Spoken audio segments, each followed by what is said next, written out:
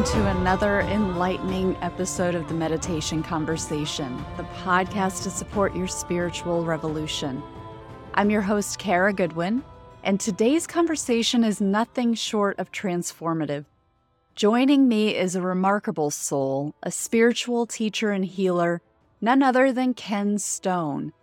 Our conversation today is a tapestry of wisdom woven by Ken's extraordinary journey.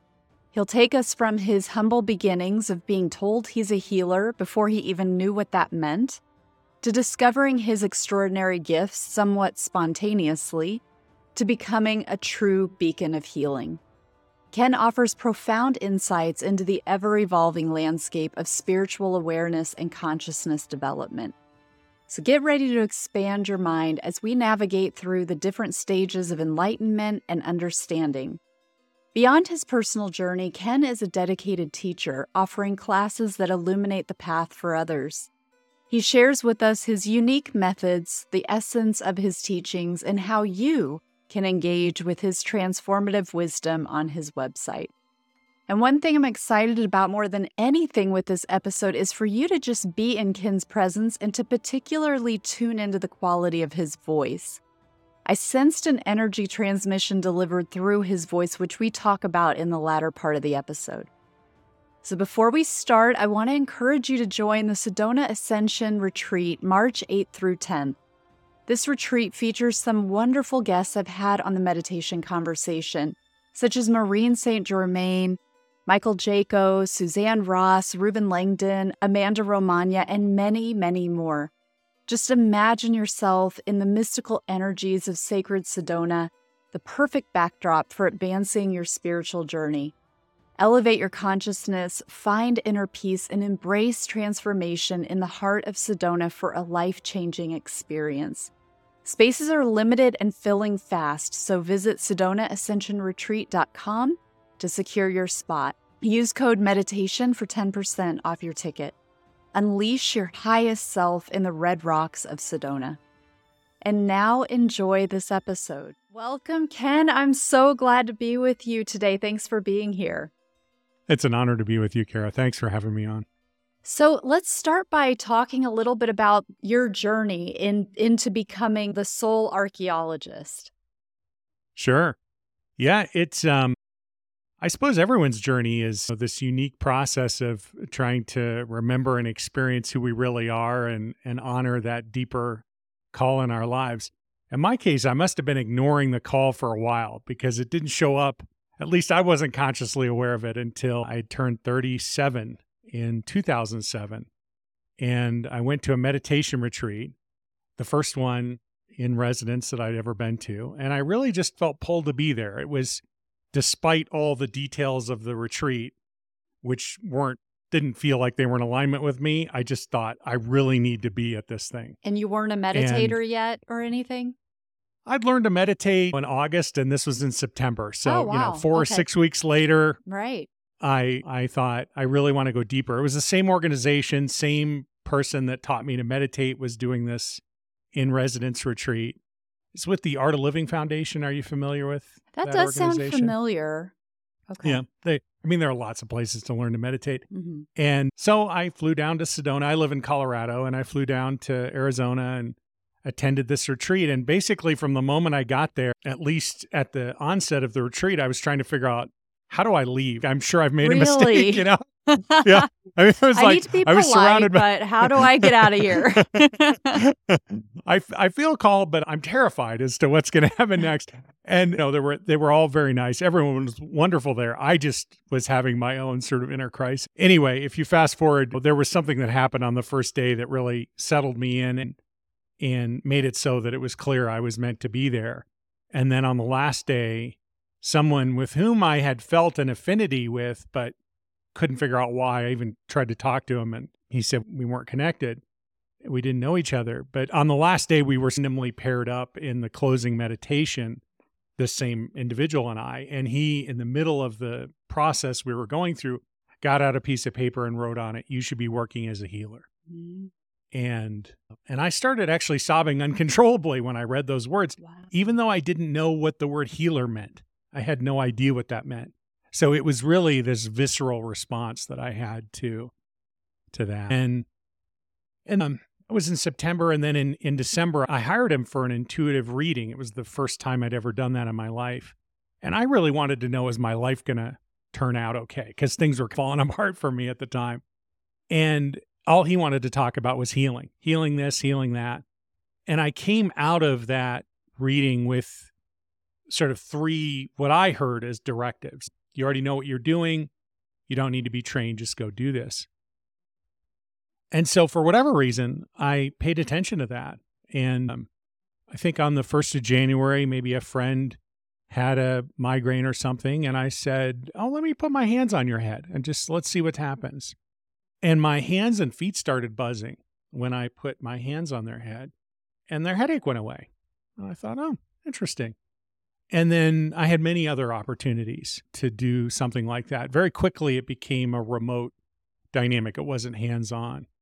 And really profound, and to me at the time, they were disturbing things would happen. People would be healed spontaneously, but substantial kinds of things. Like a person I'd met on that retreat called me up and said, what's going on? And I said, apparently I'm a healer and blah, blah, blah. And he said, can you find it in your heart to heal me? And he had some pretty challenging physical and symptoms that he'd been dealing with. And he was somebody who was very open to Eastern and Western medicine. So he'd already seen the gamut of experts all across the sort of full range of what's available to us. And nothing had helped. Nothing had figured out what the issue was, nor resolved it. And I did a session with him, and it was remote. He lives in another part of the country, and we weren't even on the phone. He just said, I'm going to go meditate next to my lake, and you do whatever you're going to do. And when we finally spoke a couple weeks after I did this with him, he was almost incapable of communicating about it because it had such a huge impact on him. His symptoms had cleared within 24 hours, but then there were all these other things that had happened for him as well. His relationship with his wife had come into a deep state of alignment, and on and on. The food he was eating changed spontaneously, what he was putting in his, drinking, and there was just, and for me, it was completely overwhelming. It was like being hit by a 2x4 or something. I realized there are lots of people who really are interested in the healing arts and in spirituality, and I was never interested in healing, not consciously, and spirituality was very much a private exploration for me. It wasn't something that I ever imagined talking about with someone, much less making my living with spirituality. And so it really caused me to stop and realize this is something to take very seriously, and to stop thinking of it as, some crazy thing that some guy said at a retreat, and instead just become more fully present to whatever it was that I was being invited to explore. So that was the beginning. That's incredible. So it's fascinating that you instinctually or intuitively knew right away that it wasn't something that you necessarily needed to get training on. So have you worked with, and not even necessarily in this physical plane, but do you have some guidance of how you've developed that you're interested in sharing? Sure, yeah. I'm happy to talk about anything. Just to be clear, it wasn't so much an intuitive guidance thing. It was this gentleman that I hired to do a reading in trance said these things. To be clear, I went back. I think the whole idea of developing one's intuitive awareness and so on has certainly been part of my process, but to claim that I had that kind of awareness at that time, I think would be a distortion at a minimum. So thanks for keeping me honest. No, it's all good. My unintegrated self would like to project all sorts of magisterial things and so on. But my integrated self is saying, no, come on, let's keep it real here. And to be clear, on an even deeper level, like I went back and at the end of, that was the transition into 2011. At the end of 2012, so about 2 years after that reading, and in the meantime, I'd been almost homeless and really been through a pretty rigorous process. And I went back and listened to the recording, and he didn't say, don't get trained and you know what you're doing. Really? So I just heard what I needed to hear. It's like God is there translating for each of us what we need to hear. But anyway, to your question, for sure, there's been enormous guidance along the way. And one of the other things that Lynn said to me after he wrote it on paper, after we came out of silence, was, you're going to discover this is more natural than breathing for you, and you've done this in many prior lifetimes, both statements of which caused me to think, is there a psych ward nearby for you? Because they just sounded so crazy to me. But again, I didn't disengage with him. I cried when he said that. And it was more just like this cynical inner voice, like, what is this? And to be clear, when I put my hands on this person's head on the 1st of January, or did this session that I've just described with this gentleman, or really any of the other sessions that I continue to do in my private practice, day in, day out, I don't feel like I'm causing anything to happen. I just feel like it just happens. I don't think I'm the originating point for whatever it is that's happening. I feel like one way to say it is divinity in me is enlivening divinity in the individual or group that I'm with. But along the way, there have been all sorts of downloads and practices that I feel like I've been given to be the steward of, and so on and so forth. And those things have come in. I mean, wouldn't it be great if we could just say, hey, I'm ready for a download, and it would come? That's not been my experience, Yeah. Probably the first major download was for about 2.5 years. I went through a process of, okay, so these things happen, but still I feel like, what is this? Like, am I a fraud? Is this real? Is this something that's predictable? And people would do sessions with me, and it was all on referral. My social media was anonymous at the time. If you found me on social media, you didn't know who I was on Twitter and so on. I even had a website. You couldn't figure out who I was. There was no contact information. I hid that I had registered the domain. I did the opposite of what most people do when they think they want to explore something. And the reason I did that is because it was such an overwhelming experience for me. And I wanted to be able to share about it, but I didn't want it to be something that, it wasn't so much that initially I didn't want to own that it was something happening through me. But I wanted to be free. I wanted to be totally liberated of the pretense of there being purpose for what I was communicating. I just wanted it to be open and raw. And I found I could do that from a place of anonymity. And so anyway, after a while, people started asking me, how can I have this experience? How can I replicate this for myself? And so I started saying, all right, God, give me something to teach, because at that point I had no language whatsoever for what was happening, and maybe I started asking that in June or something of that year. I think it was 2010, and by September of 2010, I was like, "All right, God, it's time." And I remember I was in a session with a client, and the session had absolutely nothing to do with the download, and poop, the download came in, and the download was what I had been saying: can I have a process to teach or something? A process to teach for people around health and relationship with divinity and money and relationships with romantic relationships or whatever. Kind of the big five, the things that most human beings, or one or two of those things, tend to light people up. And what I got was this download of, here is the mechanism for how this all works energetically and spiritually. But it was so simple. I mean, I was expecting, something that was lots of moving. Piece? Say again? Is that related to the soul archaeology? Or is it separate? Well, it's so funny. This was a download that happened before that. A friend actually gave me that name. She said to me, tell me about what you do. And I was like, come on, you know what I did. We've done this a ton. And she's like, I know, but just start talking. And I said, I help people uncover buried treasure of divine presence that's already inside everyone. And she said, you're the soul archaeologist. So that's where that came from. Gotcha. But the download, I called it Beneath the Sand, still call it Beneath the Sand, because it was showing me the illusion of separation as grains of sand and a light that shines through a portal. And the portal has an interchangeable nameplate on it, right? Mine says Ken, yours says Kara in this lifetime, but maybe we've had other names in other lifetimes. And the light that I saw was just this brilliant, blinding light. And there was no distortion, no disruption at all. It passed through the portal. And that was another thing that's sort of fascinating. Divinity is below us. What? There's always this idea of divinity above. But no, in this download, it was below. And as it comes through this portal, it encounters, after a while, there's clear space, and then there are these grains of sand, and it casts these shadows up on these screens that were stacked up, not like a movie screen like this, but, set horizontally at different angles. And some of them had labels like the physical body, the mind, and so on, but many of them weren't even labeled. And I could see that some of the shadows went to some of the screens, some hit all the screens, some hit none of the screens, and went all the way up into the sort of this concave surface up at the top. It looked a little bit, I've never seen it in person, but like the Sistine Chapel. That's what it reminded me of. And in this download, there was somebody actually on their back on scaffolding painting and I thought, oh, that must be the outward expression of our lives. And there's somebody creating something.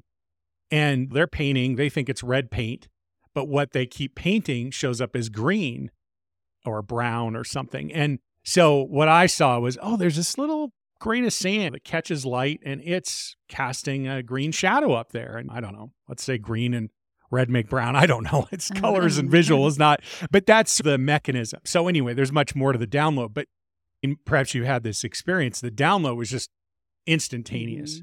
And my response to it was, that's it? Like, isn't there more to it than that? But what it became clear was that as human beings, we can have an experience beneath the sand of our wholeness. And it's not really predicated on anything. It's not about trying to think our way there or anything like that. And so when that download came in 2010, I thought, oh my gosh, I need to go explore this with people, and immediately began exploring it. And that's how a lot of things have happened to me over the years. Is sometimes I'm asking for it, sometimes I'm not. An awareness comes in, maybe it's a practice, maybe it's just awareness. And then I start exploring it within myself and within those with whom I'm working or teaching classes I'm doing and those kinds of things. Wow. Well, thank you for sharing that. And from my perspective, I do have experiences that kind of complement what you're saying. I wonder about, like, when you talk about the divinity coming from below. Yeah. I know that I've experienced something different, but it's more like I'm perceiving it that way. Well, a lot of mine, I'm laying down when it happens because it's before I fall asleep. It's in that hypnagogic state. But because it's coming from within me and projecting out, it feels like that. So it's like, oh, it's not coming from above, it's coming from below. But I wonder if you had a similar sense of like, it's actually within, coming out. And then that's where it, and then it's like, it's this whole projection. I mean, when you talk about the screens, I've seen different screen metaphor type of thing, and something like a controller. Like, I've called it a controller. You talk about it like the person who's painting on the scaffolding. Mine's almost like this being like almost behind the curtain, and it's to do with my spine. And I haven't quite been able to like meet that person or see it like proper. It's almost like I just know that there is some being doing some sort of controlling there, but it reminds me of like the man behind the curtain in The Wizard of Oz, But so it's really, really fascinating. I love that so much. And I love how you talk about those screens being like different facets or aspects of how we relate to ourselves or we relate to the outer world, but like the physical body, the emotional body. I mean, it makes so much sense. That's beautiful. I mean, it is beautiful, and it's so interesting because even as we're sitting here, and I wonder if you have this experience as well, it's like the download just keeps informing, and so I'm even having this experience of that in conversation with you, in your reflections of your experience, what sounds like a very similar kind of dynamic. And there are all these other things that have come in or that I've noticed in the years since, and so it's almost like for me, they knit together to represent this tapestry of consciousness. And then it starts painting, I don't know if it's not so much a roadmap or a blueprint as much as it is a structure to understand, maybe even on a temporary basis, because I find structure becomes a very limiting dynamic with deeper intimacy. As we move into kind of the mystical dynamic and directly encounter divinity, structure, at least in my perception, my experience, becomes limiting in that dynamic. So it's almost like these things have been almost temporary structures, or aspects of the tapestry that fade away once they're engaged with or depending on the depth of intimacy. And it's so interesting that you say the controller. So one of the things I perceived over the years, and I can't really point to a specific download as much as just awareness over time that just keeps growing, is really 5 distinct stages of consciousness. And we're born, I think of it as stage 0. It's like God consciousness, but it's not embodied or integrated. But children have just such amazing awareness. So they're remembering things, they see things. And then we've had this experience of a fall from grace or something. It's described in the Bible, of course, and I think in all great spiritual works. But this fall from grace into kind of a disempowered and unintegrated experience. And then some people, it's not necessarily the case that everyone, but some people transition into stage 2, which I perceive as an empowered and unintegrated stage. And I used to refer to it as controlling consciousness, right? So it's that consciousness where we think, hey, if it's going to happen in my life, it's up to me to make that happen. And I see these as developmental, not actually evolutionary. I know that maybe cuts against the grain, but to me, it's almost like a baby that is sitting and then learning to crawl and standing and walking and running. And that's not even the best example, because it would be, and there might be a tendency, certainly I have this tendency to think it's better to walk than to sit, and it's better to run than walk. But actually, in consciousness, none of these stages are lesser than any of the others. They each have a profound gift within them. And we can only receive that gift if we immerse ourselves in the consciousness and then integrate it. And in any case, and so there's a glass ceiling in each stage and so on and so forth. But the point I'm trying to make is, in this controlling consciousness, there is this really powerful sense of, I can be controlling. I can make these things happen. And of course, developmentally, that's essential. To be in the empowered experience. And then I've discovered, as we come into the glass ceiling of that, we get to open to stage 3, which I think of as whole and unintegrated. And there's this really profound invitation to surrender there, to open to something that is greater than us, and to integrate that empowered perspective rather than have it be unintegrated. And I would say that's to sort of anchor back to the first question you asked. That's really my journey from that initial experience in fall of 2009, even through to today. I surrendered at the end of June of 2011 in a really meaningful way. But of course, surrender isn't a one and done. It's an ongoing practice. It's an invitation. It's a pathway for integration. It's so much. But anyway, I'm just appreciating the synchronicities, the alignment, and the resonance here with you. Yeah. Well, I want to talk about the glass ceiling, and I really appreciate that view of what I shared, because when I say controller, it was like somebody who was responsible for the perception.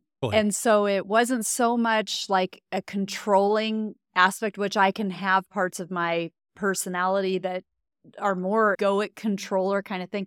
But this almost seemed, of course, it was a part of me because it's an inner experience, but it was like this not like controlling and like you're going to do, but more like I'm responsible for you experiencing what you're calling in, or like what for the reflection to, I'm going to almost like the dream maker, if we might think of a dream maker, but the living reality maker or something, but that's intimately tied to what's going on inside. Okay, this is what's happening inside, so this is what's going to happen out here type of thing.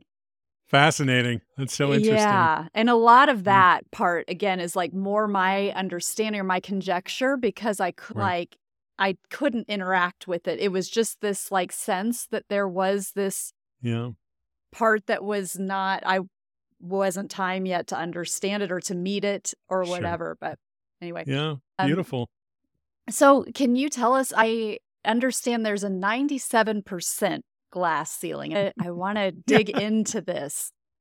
Yeah. It's interesting because in my perception, it relates to exactly what we're talking about. So in that disempowered and unintegrated experience is universal. Everyone's had it. And if anyone is listening to our conversation and thinking, what is that for me? Just think of an experience when you were a kid where you felt victimized. And boom, there is that. And in the lens of that, and to be clear, my understanding, my experience of the word consciousness, what I mean is the lens through which we experience and interpret ourselves in the world. And rather than the consciousness, I think there are these developmental stages which lead us to the consciousness, the integrated experience. Okay, so anyway, disempowered, then there's empowered. And empowered will get you very, very far in life. Empowered is, if you want to think of it in a really simple way, law of attraction is a wonderful way of distilling down sort of the essence of stage 2 consciousness. I'm attracting the thing that I am emanating, right? That I'm holding in my awareness and so on. And another distillation of that would be, if it's going to be, it's up to me to create this. And so in that empowered dynamic, there are a few really fascinating things that get realized early on or as we develop in this space. One is that this is all happening in the interior, right? The exterior is at play and trying to be worked through in stage 1. There's all this stuff out here. These people have power. I don't have power. These circumstances have power over me, et cetera. Maybe that's not the language, but that's basically the experience. And in 2, it's I'm doing this on the interior. The language of co-creation often is talking about this as well. And so if we think about people who are luminaries in their vertical, an athlete who is the number 1 ranked golfer, a basketball player who is the top of their draft, et cetera. And it could be in business. It doesn't have to be in sport, in any area. Someone who has achieved extraordinary success, however we want to measure that, likely has mastered and run into this glass ceiling of 2, this 97%. And what ends up happening is that in 2, because it's unintegrated, we think, if I get this, then this will be true, or then this will happen. It's an if-then dynamic. If I am the number 1 ranked, whatever, if I make my hundreds of millions or billions of dollars, if I have whatever, right? If I have these experiences, then I will be. And what's really going on under that is an attempt, in my view, to resolve what I think of as the core wound. And I think the core wound is probably universal, but whatever. Like, we all have to figure that out for ourselves. And talking about it, except to identify it, probably isn't that meaningful, because we all have to figure that out for ourselves. And it's not even obvious that the core wound's at play until much later, until we're really close to that glass ceiling. Because then we start having these experiences like, I thought if I was a New York Times bestselling author, or if I was the top ranked whatever, then I would feel. And often the feeling that isn't articulated until the glass ceiling, that isn't consciously aware, is I would be fulfilled. I would feel a sustaining experience of peace. I would feel unconditional love. I would feel worthy, right? There are lots of descriptions of it. And the other challenge in this glass ceiling is that everything that got us to the glass ceiling, that created the success, doesn't bust us through the glass ceiling. So if we double down and we go back and say, here's what I did to create the success, I'm going to use that to bust through. What ends up happening is and I hesitate to call it a nightmare, but let's just call it noise. The noise that is around that glass ceiling, the thing that we can't get beyond that's holding us back, it actually gets louder. The glass ceiling gets thicker. It's more pervasive. And so it can be a very, very frustrating dynamic. But the thing is, it's just a developmental transition. It's just a transition in consciousness. And so I end up working with a lot of people who are in that transition or approaching that transition. And one of the things that's so fascinating is that the things that I'm telling them, that I'm talking about, like, here's how we're going to go through this glass ceiling, they sound so contradictory. They're almost really? Exactly the opposite of what we think we need to do to get through the glass ceiling. But we've seen this already in our developmental journey, right? Because what do we have to do to transition from a disempowered stage 1 experience to an empowered stage 2 experience? We have to take responsibility. We have to say to ourselves, I am creating everything I'm experiencing. And that is absolutely 180 degrees from the experience of the disempowered dynamic, right? So we've already been through that profound transition. And this next transition is equally profound. So anyway, I could talk about this forever. I should stop and see where you're at with what I'm excitedly sharing with you. Yeah, it's fascinating. So are there 3 stages? So there's the disempower, empower, and then you break through that glass ceiling. Yeah, and then you come into an experience of wholeness, but it's still unintegrated, right? Okay. So that's stage 3. And then there's stage 4, which is an integrated experience of the prior 3. This is another myth that exists, right? People in stage 2 tend to think, or I did in stage 2, I can say that easily. Whether anyone else does, I see it in students all the time, but let's just talk about me. In stage 2, for me, I had this idea that my life was going to be perfect when I fully integrated. I had this idea that the challenges of life, that the things that are that cause suffering in my life or pain, or I looked out in the world and saw this and this, that those things would just magically disappear. The way that I think of it when I'm trying to be a smart aleck is it's like cotton candy and cars fall out of the sky and mansions and boats and whatever the things are that each of us want to have or experience in this sort of empowered dynamic.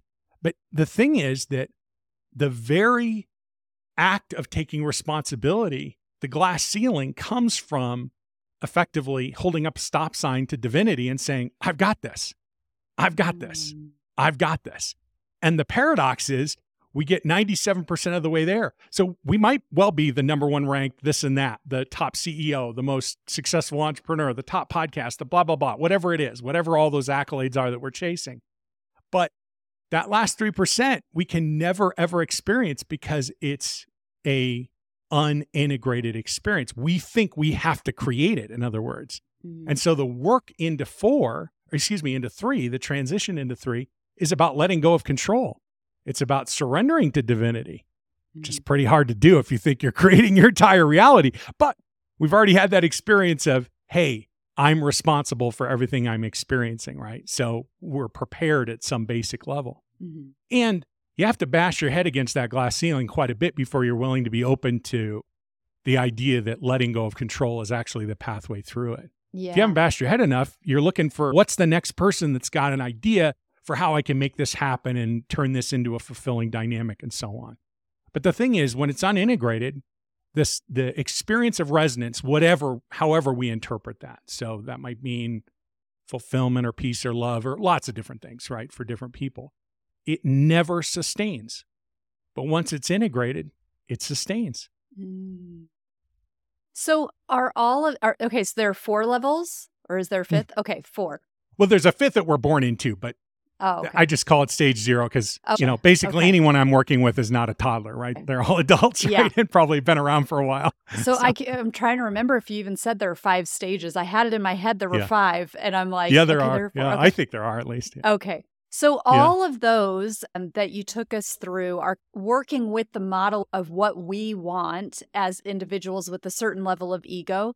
So I feel that there is a graduation at some point where it's like, and you talk about this with surrender, but where it's, okay, what do you, divinity, want from me? How can I serve? So where is that in the model? That is right with surrender, right? Because the question is, if I'm holding my stop sign up to God, divinity, source, whatever, the universe, and I'm saying, I got this, right? Then divine will, if we really want to ratchet up and push some buttons here, right? Divine will doesn't have a chance to express. And if we surrender, when we surrender, it's not really a question of if, because after your last breath, you're going to surrender, right? Because the unintegrated self has no choice at that point. It is not, in fact, separate. The reality is we are all fully integrated, whether we realize or experience that or not. So when we surrender, it is the empowered and unintegrated self that surrenders. It subordinates itself to divinity. It says, okay, you've got some plan for me, and maybe it's different than what my plan is. Maybe it's totally different. And when I let go of control, now you get to express however you will.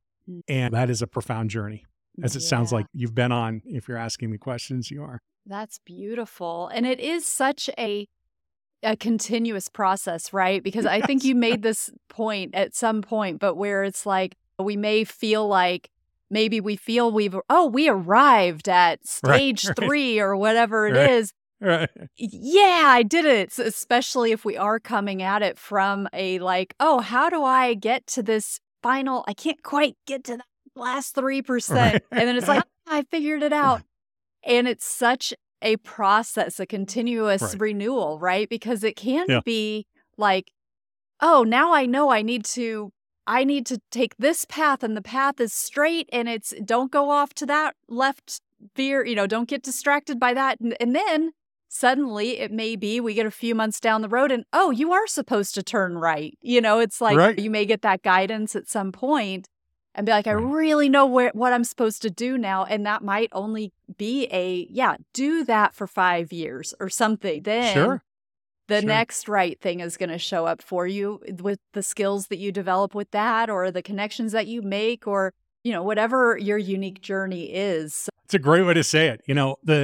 I think the reason why the word resonance resonates with me so much is that it both describes the experience of the life that I've lived, but it also, to me, is such it's a saturated, visceral experience for me, the resonance of embodied divine presence. And for me, it's maybe the metaphor might be a current in the ocean rather than a path. And the thing about the current in the ocean is it moves us wherever it moves us. And we know we're in that current because we can feel it. We have an experience of it. Our entire bodies are aware when we're in the current or when we're out of it or when we're slightly out of it, we can feel that.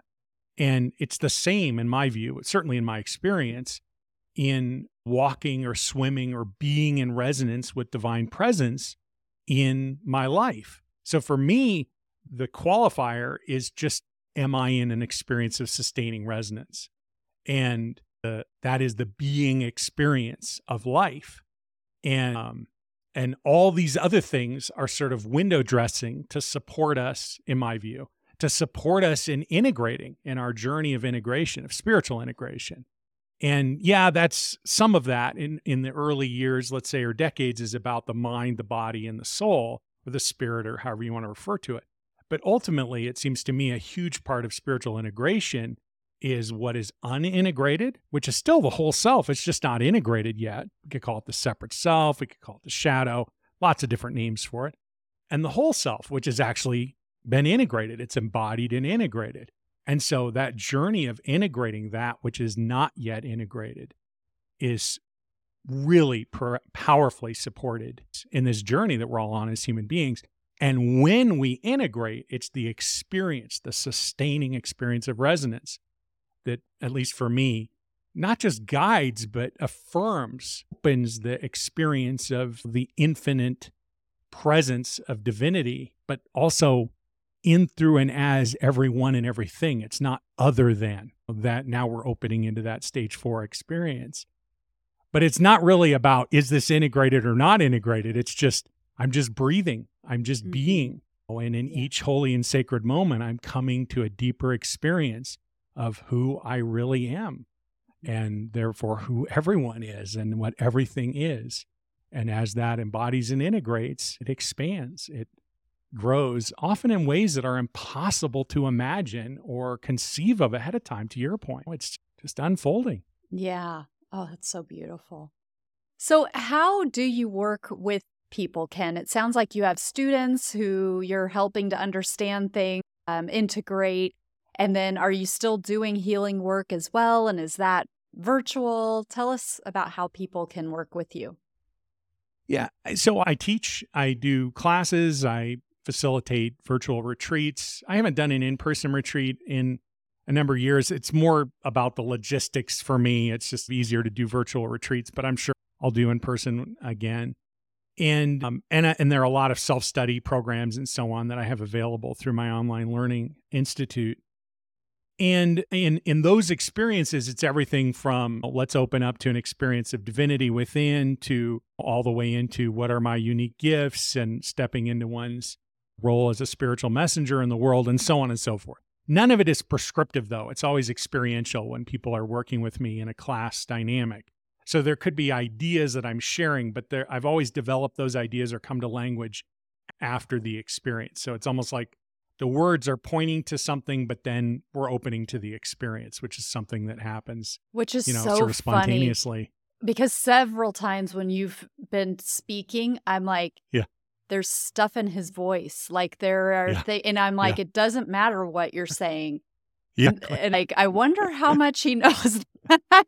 I'm sure I'm aware. But it's like, I'm aware. Hopefully for the listeners, I'm sure they're noticing a uniqueness with your voice, but it's like, whoa. I mean, there were times even when you were speaking where I'm like, stay, because it brings, it like locks, it has the potential to lock people into the present moment. Yeah. Which can mean that the words that are kind of fillers for the experience and the energy, like when you were talking actually right before I asked that question, I was doing that. I'm like, you've got to get out, like almost get out of the present moment so that you can like really lock into what he's saying because you have to ask him the next question. Yeah. But it was so much like I totally get it. Present moment, present moment, present moment. So anyway, so you read the phone book to people and then they just they just absorb the energy. Yeah, exactly. It's hilarious because like in my private practice, I work with people who are sort of, they're all of them in one way or another are running into that 97% glass ceiling. So, the role they play in the world isn't really the determining factor for me as to whether or not we're a good fit. Of course, they need to figure out if I'm a good fit for them too, right? We both have to do that. In my private practice, much of the work is in absolute silence. Mm. And if we're talking, it's more the person that I'm working with is giving voice to whatever it is they're giving voice to. But it's exactly what you were just talking about in reverse. So our minds, our feelings, our emotions think, I need to emote, I need to get to this. But actually, as we let those things out, we allow ourselves, if we don't identify with them, to feel them fully. And one of the things that just happens when people are with me is there's this profound soul embodiment going on. And so then those things start transmuting. They just burn up. So people can talk for 20 minutes and they might be thinking, what am I even saying? I'm just blah, blah, blah, there's blah, blah, blah. And they're like, do you understand what I'm saying? I'm like, yes, I feel it. I see it. I can tell. It makes perfect sense to me. And then they'll spontaneously stop talking and then we'll be in absolute silence. And you asked if I work virtually. Yes, I rarely work in person with people. Very, very rarely. Most of everything I do is virtual. I never work with a camera on when I'm working individually with people. And often I don't even work over the phone with people because it's not like they might go into a very deep, profound space in their own environment and they don't need to have a phone or an earpiece or a speakerphone on for us to be doing some really profound work together. So you're not even connected through Zoom or anything. It's just like a specified time. Yeah, we might text or we might be on the phone at the beginning and then hang up. And there are plenty of other people that I am on the phone with the entire time. And here's a fascinating thing. Those calls, some of them want to be recorded, so they're recorded. So they have, let's say, 60 or 90 minutes of silence, except for a few words. And then they can listen to that transmission and have a new experience every time they listen to the recording. And there's all sorts of stuff that's going on that I suppose if I were really motivated, I could try to develop a scientific understanding of it. But I'm so in the experience of what's unfolding, and as are the people I'm working with, whether it's a group or a class or a one-on-one, it's unbelievable. I mean, I used to be in financial services as a mortgage lender, and now I do this. And I just think, what lottery did I win to be able to sit in this kind of sacred space with people from every background all over the world? It's like all the things that we think are important. Can we even speak the same language? It's totally irrelevant. Yeah. We can sink into this experience and it's a very private, intimate experience for each person. I'll work with a group virtually. There might be thousands of people on the line, or 10 or 20 or 50 or whatever. And if we open up the line or they email me, I'll get 5, 10, 1,000 different emails. And those emails will reflect on the exact same experience, and each of them have their own unique thing. And if they're referring to what I'm talking about, they all hear something different. They hear something totally different. And I read those things and I thought, what the heck is going on? Then I'm like, listen, this isn't you, Ken, anyway. This is God. This is divinity flowing, enlivening in people. They get exactly what they need. That's beautiful. And so it's like, I'm off the hook. I don't even have to pretend that I understand it or know what someone needs.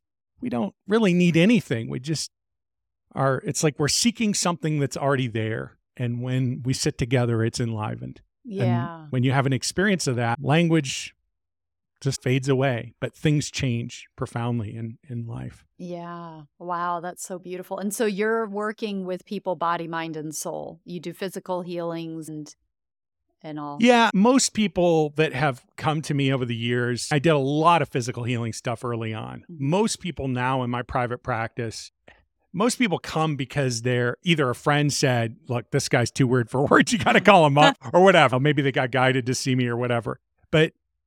And so maybe there's a challenge that they're trying to overcome, right? The glass ceiling and so on. But they never stay with me because of that.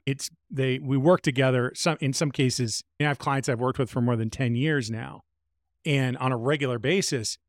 And my perception is it's because it's like this big elastic experience that just keeps expanding.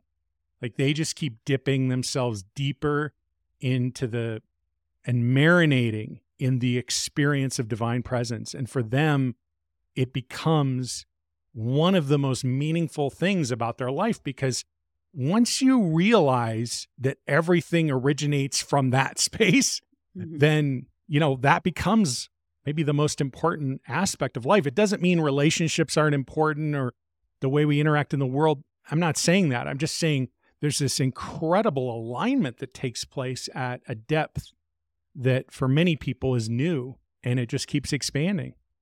And that works great for me because I love the opportunity to walk with somebody over their journey. If my practice were one-off sessions, I would find it would be challenging for me. But as it turns out, the way each of us are made is perfectly set up to be who we're meant to be in the world. The things that when I was young, I thought were quirks or things I was embarrassed about, now I realize are just part of the beauty of divinity as me, as it is with each human being. And we just get to embrace that and step further and further into that mystery and live it in our lives. I love it. And so how can people find you? I don't know that you talked about that, did you? I probably haven't. Yeah, you're like, what have you said, Ken? Yeah, I know. The best way is to come to my website, which is kenwstone.com, kenwstone.com. And, there's a free class that I taught called Exploring Divine Resonance. It's a 17-week program. It's a deep dive, and it's free. So people just put their name and email address in. They'll get a login to my online learning platform, the Resonance Institute, and there are teachings in there. There are transmissions. There's Q&A. You can ask questions of me there, and I'll respond to them in writing on the platform personally. And that's a great place to dip one's toe if one's feeling resonance with any of whatever's unfolding in our time together here. Beautiful. Well, Ken, this has been a blast. Thank you so much. I've really, really loved connecting with you today. Thanks for coming on. Thanks for having me on. It's been a blast, every moment of it. Thank you so much. I hope you enjoyed this episode. I'd love to ask you for one quick favor, and that's to share this episode with one person who you think will benefit from it. Let them know you're thinking about them by sharing this episode with them right now. Thank you, and I look forward to the next meditation conversation.